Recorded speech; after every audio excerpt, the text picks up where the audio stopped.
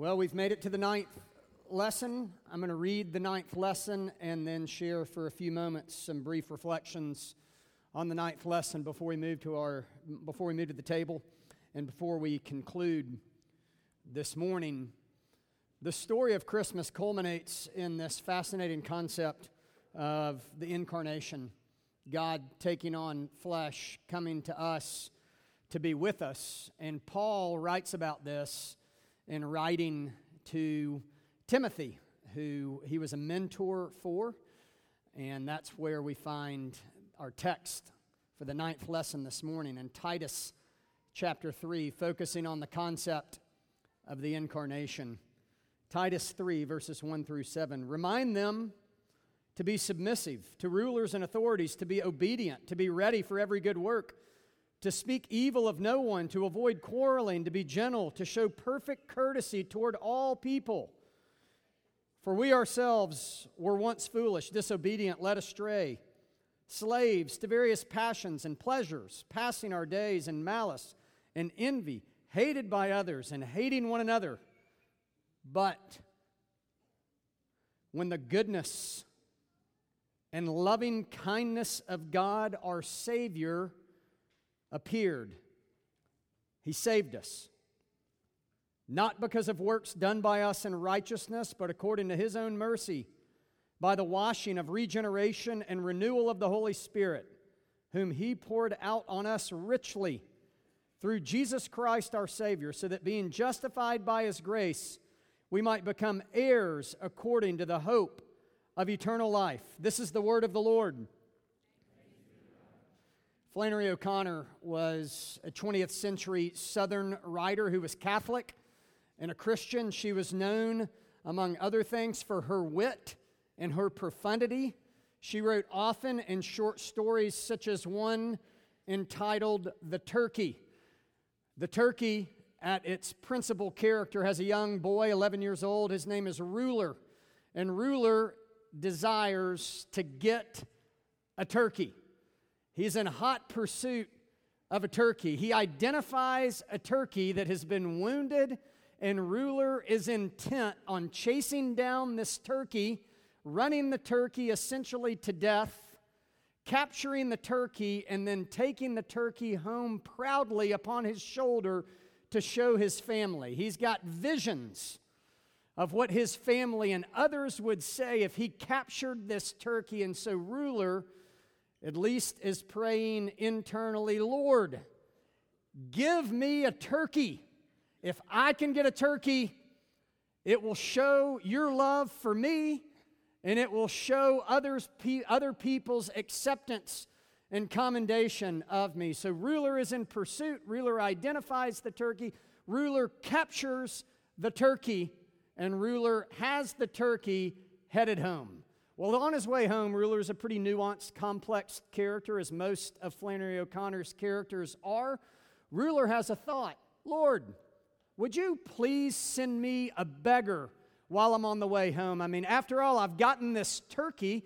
I'd love to be able to help somebody else out. You've helped me out. I'm going to help somebody else out. And sure enough, he ends up seeing a person begging, and Ruler gives this woman coins, I think all the coins that he has. He runs into some other older men, and they admire his turkey.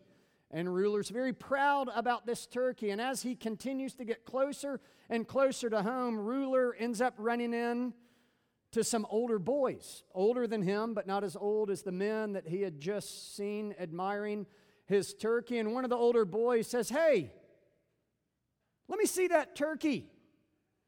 And he shows him the turkey, and the older boy grabs the turkey from him, throws it to his other friend, and they take off with Ruler's turkey. Ruler, needless to say, is dejected, and Flannery O'Connor ends the narrative like this. He ran faster and faster as he turned up the road to his house. His heart was running as fast as his legs, and he was certain something awful was tearing behind him, with its arms rigid and its fingers ready to clutch. Brennan Manning says this about that moment. In Ruler, many Christians stand revealed and exposed. Our God, it seems, is one who benevolently gives turkeys and capriciously takes them away. When He gives them, it signals His interest and pleasure with us. We feel close to God and are spurred to generosity. When He takes them away, it signals His displeasure and rejection. We feel cast off by God. He is fickle, unpredictable, whimsical. He builds us up only to let us down. He gives only to take away. He remembers our past sins and retaliates by snatching the turkeys of health, wealth, inner peace, empire, success, and joy. I don't know what your view of God is, whether you're a Christian or not, or maybe you're not sure. But I know every person here, to one degree or another, struggles with accurately assessing who God is, how God is, and what God thinks about us. And I'm here to tell you this morning that this Christmas narrative is a proclamation and a manifestation of God's loving kindness towards His people. Christmas symbolizes God's loving kindness towards His people. It's all I want us to see for a moment out of Titus 3. It's verse 4 that I'll reread. But when the goodness and loving kindness of God our Savior appeared, He saved us, not because of works done by us in righteousness, but according to His own mercy. Do you see God who is loving and kind? Do you see Christmas as a manifestation, beautifully and humbly, of God's kindness and His lovingness? The Puritan John Owen said, the greatest sorrow and burden you can lay on the Father, the greatest unkindness you can do to God Himself, is not to believe that He loves you. Do you see God as one who is kind, who is loving?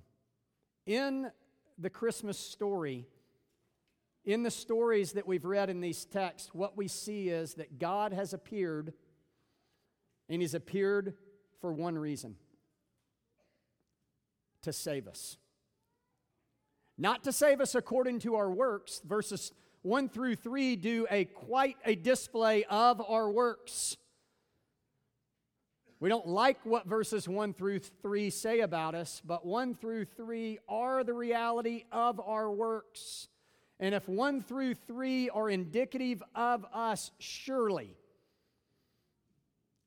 you don't believe that things like malice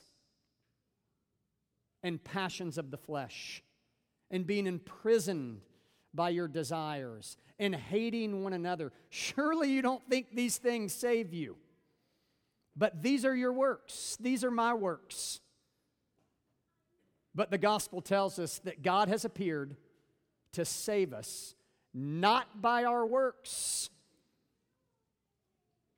but by His grace. Why? Because He's kind. And because He's loving. And because what we're about to sing is true.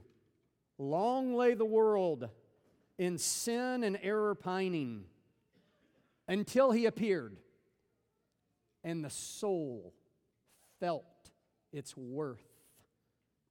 A thrill of hope. The weary world rejoices.